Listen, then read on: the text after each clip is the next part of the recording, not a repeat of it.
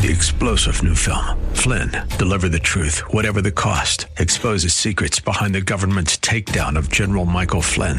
Flynn knew what the intel world had been up to. He ordered the first audit of the use of contractors. This set off alarm bells. He told the truth. He was the most dangerous person for Donald Trump to hire. They had to get rid of Flynn.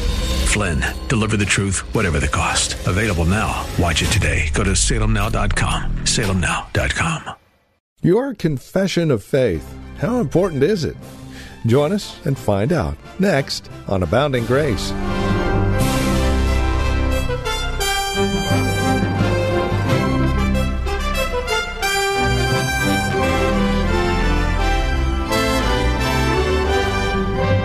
From Reformed Heritage Church in San Jose, this is Abounding Grace with Pastor Gary Wagner. Welcome to the program.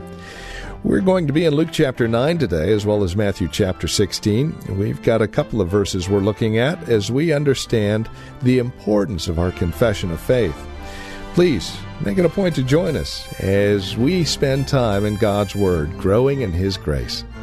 Here with today's broadcast of Abounding Grace is Pastor Gary Wagner. This incident in the life of Christ, of Peter's confession of faith and Jesus' response to it, is so important in the life of Christ and its implications for us 2,000 years later that we're going to spend today and probably next Sunday on this subject. It was a pivotal time in the life of Christ. After Peter gave his testimony, "Thou art the Christ, the Son of the living God," Jesus began to explain things to the apostles more clearly than he had ever done before. Prior to Peter's confession, Jesus was traveling from place to place preaching.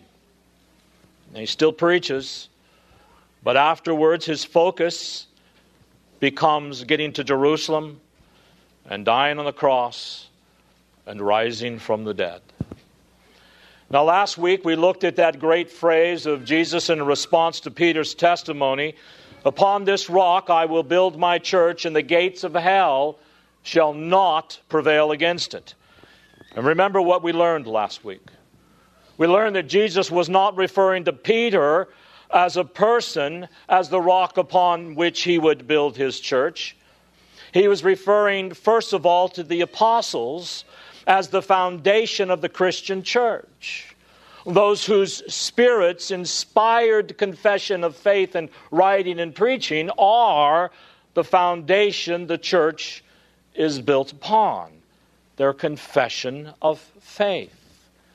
We saw also, secondarily, that he meant by that those who confess Jesus as their Messiah and Lord and Savior down through history. That God will use the confession of faith of people like you and I when it is based upon the foundation of the prophets and the apostles, with Christ as the chief cornerstone, to triumph over evil in this world. Now today, first of all, I want us to talk a little more about the confession of faith that's mentioned here on our text, which Jesus said he is going to use to build his church upon this earth. And as we look at Peter's confession of faith, I ask you to please consider your own and make sure your confession has the following marks. First, it is a public declaration, as Rebecca Loomis will do in just a few minutes. A confession of faith is not something that you keep to yourself. It's not something that you relegate to your private life. It's something that you should want the world to know. It is something you're not afraid to declare publicly before other people, whether they are Christians or non-Christians. I believe Jesus is the Christ, the Son of the living God. It is a confession that is an intelligent profession, a profound statement that's based on solid reflection of Christ and his works. Now, Peter didn't understand all the ramifications of what he said, but he had been reflecting over the previous years as he listened to Jesus teach, and after reflecting upon it, he very intelligently and profoundly said, "You are the Christ, the Son of the living God." And as we have seen and will see again, there is a world of theology in that one statement. Our confession of faith is not based upon ignorance. It's not about telling the world how we feel about certain things. It is an intelligent profession of faith that shows deep reflection on what God has revealed to us in His Word. A confession of faith is a courageous proclamation. Peter's confession was courageous in light of the historical context in which it was made. He was literally taking sides. It was a declaration of war against evil and its host. He is saying, I know this war, and I know which side I'm on, and I publicly declare I am taking sides with the Lord Jesus Christ against all evil. And the confession of faith is a declaration of personal attachment to Jesus. It's a union between you and Christ. You are the Christ, the Son of the living God. That's the focus of our faith, beloved. We are declaring publicly, I am personally attached to the person of Jesus. My confession of faith does have ideas, and it does include words, but it is not simply comprised of ideas and words. Those ideas and words reflect my own personal attachment to the Lord Jesus Christ. And a confession of faith also involves a personal commitment to follow Jesus' word wherever it leads. I confess you are the Christ, the Son of the living God. Tell me what to do, and I will do it. I will follow you wherever you would have me go. A confession of faith without these characteristics, beloved, is counterfeit, and it amounts to nothing, no matter how eloquently spoken. A confession without these characteristics says about the one making the confession either that he or she is ignorant of what the confession requires of them, or is a hypocrite trying to impress us and God with their eloquent confession. So what is the content of a confession of faith? What is it we are to confess to the world? In Luke 9:20, in his typical abbreviated fashion, Luke quotes Peter as saying, "Thou art the Christ of," or "from the living God." Now, though that is a short testimony, it presupposes a whole system of doctrine. In fact, the whole system of doctrine can be drawn from those two little statements that were read earlier. Thou art the Christ of God, and thou art the Christ, the Son of the living God. They presuppose and they imply all kinds of doctrines. For instance, the Trinity. You have both the first and the second person of the Trinity mentioned in this one phrase, and we see that there is a distinction between God the Father and God the Son. Whatever you do, do not let the brevity of these two statements fool you. They require tremendous reflection. It is a confession that Jesus Christ is the Christ. And what does the word Christ mean? It is the Greek word for the Hebrew Messiah. It means the anointed one. So Peter is confessing, I believe Jesus is sent from God to be the Savior of His people. I believe that God anointed Jesus to be the mediator of the new covenant, the go-between between God and ourselves, so that all the blessings and promises of God's covenant might be bestowed on our lives. And in order to do that, I believe that this anointed one, just like the anointed prophets, priests, and kings of the Old Testament, is the prophet that will scatter my darkness and help me to see God and what His will is for my life. And I believe that He's my priest who laid down His life in my place as a sacrifice for my sins. And I believe also He is my king, who came into this world to control the otherwise uncontrollable passions of my heart. That's what we're saying when we say, I believe Jesus is the Christ, the Son of the living God. Now, Jesus is not simply the most extraordinary man that ever lived, my friends. He is one of a kind. He is the one and only God-man that has ever lived, fully God and fully man in one person. He is from all eternity God the Son, and he became incarnate through the Virgin's womb. Jesus did not become God's Son when he was born. Jesus, insofar as he was God the Son, had a relationship of a son with God the Father from all eternity, even before he became incarnate in the world. And our confession of faith is that Jesus Christ is God the Son in our humanness. The Messiah, our prophet, priest, and king, but he is also the suffering servant of God who came to suffer in our place. He is a triumphant sovereign, arising from the dead and reigning over all things on our behalf. That is what Jesus explained plainly to the apostles in shocking terms to them in Luke 9:21 and 22, when he told them and warned them, do not tell anyone, saying, the Son of Man must suffer many things and be rejected by the elders and the chief priests and the scribes and be killed and raised up, on the third day. Now, the reason Jesus explained this right after Peter's testimony was to try and teach the apostles the true meaning of what Peter had just confessed, because they were confused still about many things, at least before the resurrection of Christ. Because they were infected by some of the misconceptions of the Jewish people that the Messiah would be a political revolutionary who would raise a great army to throw off the Roman tyranny. So what Jesus said to them was shocking. It was confusing.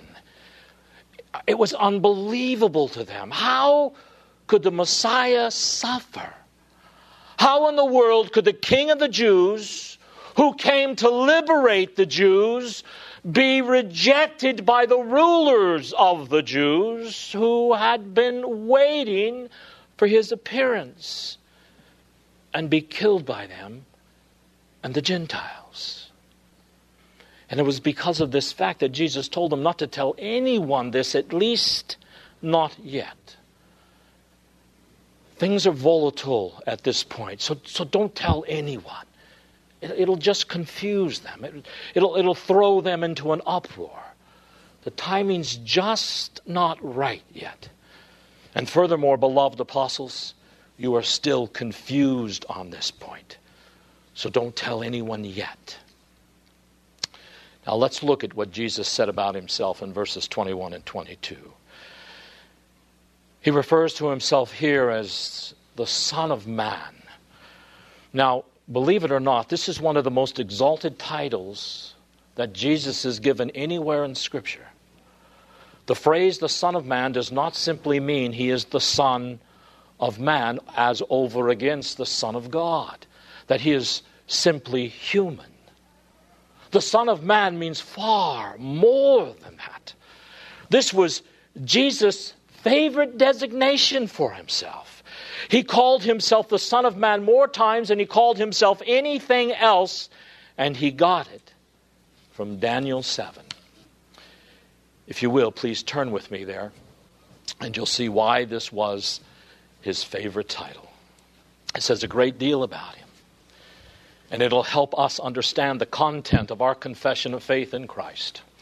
In Daniel 7, verses 13 and 14, it says, I kept looking in the night vision, and behold, with the clouds of heaven, one like the Son of Man was coming. Now, I think some of your translations have one like a Son of Man. But the A should not be there, beloved, because this is a proper name.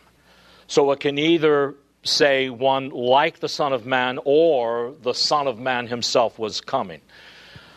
And he came up to the Ancient of Days and was presented before him. Now here's a picture of what Jesus receives as a result of his resurrection and his ascension to God. And please see that he's not coming down to earth. It has nothing to do with his second coming, as the dispensationalists would have you believe, but he is ascending into the very presence of God after being crucified. And it says, now notice what this great Son of Man receives. Verse 14, and to him is given dominion, glory, and a kingdom, that all the peoples, nations, and men of every language might serve him. His dominion is an everlasting dominion which will not pass away, and his kingdom is one which will not be destroyed. So do you begin to see why Jesus liked this title so much, the Son of Man? This glorious figure goes to God's right hand, and he is given a universal cosmic kingdom that is greater than any other kingdom on the face of this earth. It encompasses everything. It's eternal, and it overcomes all opposition. And no one will ever be able to upset it or overtake it. So whenever you hear the phrase, the Son of Man, think first of all sovereign, and then think king. For he is a sovereign, triumphant king. But what is interesting is that Jesus gives this phrase just a little twist when he uses it and blends it in with another passage of Scripture. Because when he refers to himself as the Son of Man, this glorious figure who ascends to God and is given this universal kingdom over all things, our text says, he suffers. He is a sovereign who suffers. So you see these two words, sovereign and suffering, that must go together when you hear the phrase, the Son of Man. Here you see a blending of two of the greatest passages of the Old Testament. Daniel 7, that speaks of a sovereign king, and Isaiah 52 and 53 that has the theme of a suffering servant who comes to save his people from their sin. So let's look at Isaiah 52, verse 13, and we'll go through to Isaiah 53:6. Now, this is a passage that if you truly are reading your Scripture regularly, you would almost think it was from the New Testament. So we'll read Isaiah 52:13 to Isaiah 53:6, and then I'm going to jump over to verses 11 and 12 of chapter 53. So 52 beginning in verse 13 should be a very familiar passage to you. Behold, my servant shall deal prudently. He shall be exalted and extolled and be very high. As many were astonished at thee, his visage was so marred more than any man, and his form more than the sons of men. So shall he sprinkle many nations. The kings shall shut their mouths at him. For that which had not been told them shall they see, and that which they had not heard shall they consider. Who hath believed our report, and to whom is the arm of the Lord revealed? For he shall grow up before him as a tender plant, and as a root out of a dry ground. He hath no form nor comeliness, and when we shall see him, there is no beauty that we should desire him. He is despised and rejected of men, a man of sorrows and acquainted with grief. And we hide, as it were, our faces from him. He was despised, and we esteemed him not. Surely he hath borne our griefs and carried our sorrows. Yet we did not esteem him stricken, smitten of God, and afflicted. But he was wounded for our transgressions. He was bruised for our iniquities. The chastisement of our peace was upon him, and with his stripes we are healed. All we like sheep have gone astray. We have turned every one to his own way, and the Lord hath laid on him the iniquity of us all. Now verse 11. He shall see of the travail of his soul, and he shall be satisfied. By his knowledge shall my righteous servant justify many, for he shall bear their iniquities. Therefore will I divide him a portion with the great, and he shall divide the spoil with the strong, because he hath poured out his soul unto death, and he was numbered with the transgressors, and he bare the sin of many, and made intercession for the transgressors. So you see, there is this blending in the gospel. Who is this Messiah, the Son of the living God? He is the triumphant, all-conquering sovereign, the Son of Man, who condescended to be the suffering servant and have laid upon him all the punishment and the effects of our sins, that he might deliver us from all of them. If you notice in Luke 9 and verse 22, you see a phrase that seems to bring all of Isaiah 53 together, and that is the phrase, suffering many things. The word to suffer has a root that means to bear or to endure. And as we just read, surely our sins he bore and he endured. And the many things that he bore is the totality of human guilt on the cross.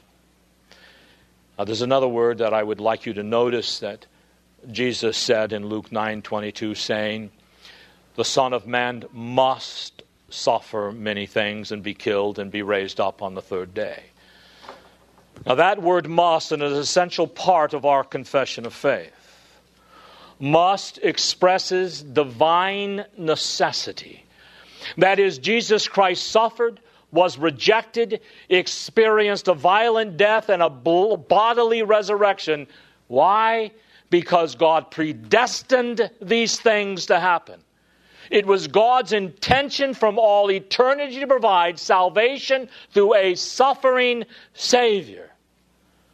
So you see in Luke, Jesus saying again, the Son of Man must suffer and die. I must go to Jerusalem. It is necessary that I do this and I do that. And in each of these incidences, Jesus is saying that my death on the cross was something God planned before time began, and I voluntarily submitted myself to God's plan. In Acts 4, verses 27 and 28, we see the significance of that word must spelled out to us in detail. It says, for truly in this city there were gathered together against thy holy servant Jesus, whom thou didst anoint, both Herod and Pontius Pilate, along with the Gentiles and the people of Israel, to do whatever my God's hand and my purpose predestined to occur, must occur. So when Jesus says the Son of Man must suffer and be killed and be raised again, he is saying, I am voluntarily submitting myself to the eternal plan of God. No one is forcing me to do this. I'm not going to suffer and be rejected and die in Jerusalem because I'm a weak man. I'm going to do it because I am in submission to my Father's will. Remember what Jesus said in John 10. He said, I lay down my life that I may take it up again. No one has taken it from me, but I lay it down on my own initiative. When Jesus died on the cross, it wasn't because he couldn't help it. It wasn't because he had no power to stop it. It was because of the joy, he says, that was set before him, that he endured the cross, not despising the shame. The joy of seeing his people saved. The joy of obeying God and glorifying him by his obedience for his death was planned from all eternity by Christ himself, of his own free will, because he loved us. Well, this has been Abounding Grace with Pastor Gary Wagner from Reformed Heritage Church in San Jose. As we have closed out our time together today, I would remind you that our desire is to know how this program encourages you in Christ. Now, there are a couple of 3 ways that you can contact us to provide us with this information. And again, it would really encourage us a great deal if you'd take a moment and let us know how the program is encouraging you in your walk and relationship with the Lord Jesus Christ. Here's how to contact us. Phone number is 408-866-5607. That's 408-866-5607. Our website, where you can drop us an email and even learn a bit more about us, is reformedheritage.org. And then, of course, you can write to us at PMB, that stands for Post Mailbox, number 402, 1484 Pollard Road, Los Gatos, California. The zip code is 95032. Now, there is another way you can contact us, and this would be the best of all, especially if you're not involved in a church at this time. Plan on visiting. Let us fellowship face-to-face, as it were. We meet at Lone Hill Church, 2 in the afternoon on Sundays at 5055 Lone Hill Road in Los Gatos. Directions can be found at our website, reformedheritage.org, or by calling 408-866-5607. By the way, copies of the broadcast are just $5. Mention today's date when you contact us, and we'll get a CD out to you right away. Thank you for joining us today. Until next time, God bless.